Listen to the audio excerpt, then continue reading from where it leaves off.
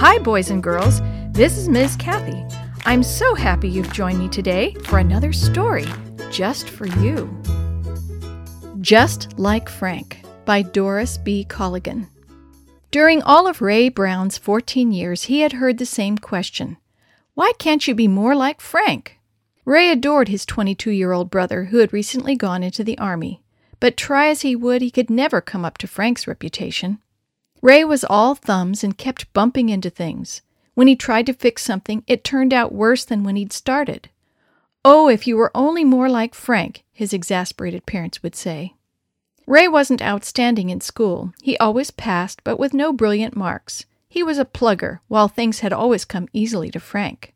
When he didn't understand some of his schoolwork, teachers who had taught Frank a few years earlier would say, "Why can't you be more like your brother, Frank?"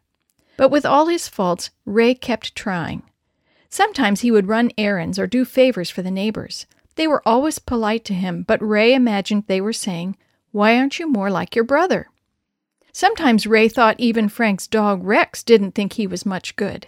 He would never mind Ray and would answer his call when he was good and ready. Even Rex was probably thinking, "Why can't you be more like my master?" There was a guy! Ray had taken over the paper route that Frank had once had. He was sometimes slow in his deliveries, but he made up for this by being extra careful to put the papers where the wind or playful puppies couldn't destroy them. All his accounts were good, except for Mrs. Marshall. He used to put in the money for her and sometimes made several trips to her home before she had the proper change. He became well acquainted both with Mrs. Marshall and her little 3-year-old Jimmy. Mrs. Marshall, a newcomer to town and 300 miles away from her former home, was happy to talk to Ray. Her husband was overseas with 3 more months in the military service before he could return. Also, Mrs. Marshall was one of the few people who hadn't known Frank, so she never compared Ray to his older brother. One day, Ray found Mrs. Marshall upset.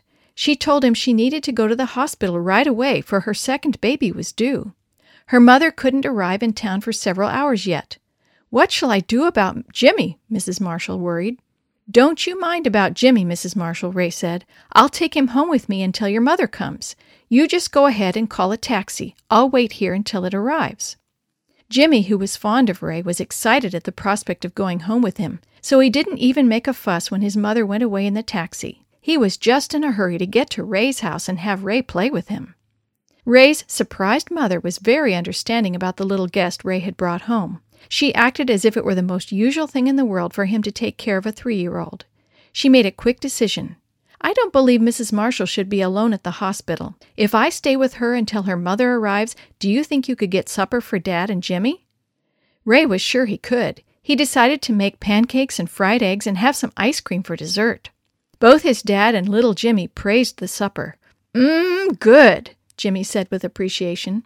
"A chef from the Waldorf couldn't have done better," Mr. Brown added. Ray smiled proudly, recalling he hadn't spilled or dropped a single thing. "I guess I was so busy that I forgot to think what Frank might have done," he thought to himself. Jimmy helped Ray clear the table, and they all did the dishes together. Ray kept Jimmy playing cars until Mrs. Brown came home.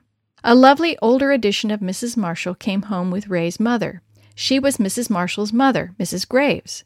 "So this is the young man who has been so helpful to my daughter," Mrs. Graves beamed. "My daughter wanted me to tell you she has a beautiful little sister for Jimmy. I'll take him off your hands now. I don't know what we would have done without you." Ray was really pleased with the unaccustomed praise. Maybe, he thought, I can find other things to do so folks won't keep comparing me to Frank. He decided he would begin right away by taking some of the profits from his newspaper route to send some flowers to Mrs. Marshall. He picked out a pretty dish garden to send her at the hospital.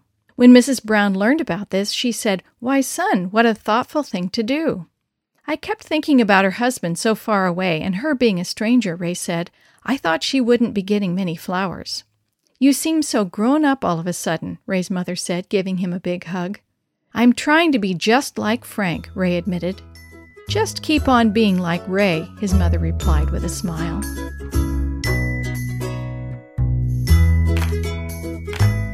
The story you have heard today is from Guide's Greatest Stories, written by various authors and compiled by Randy Fischel, and used with permission from the Pacific Press Publishing Association.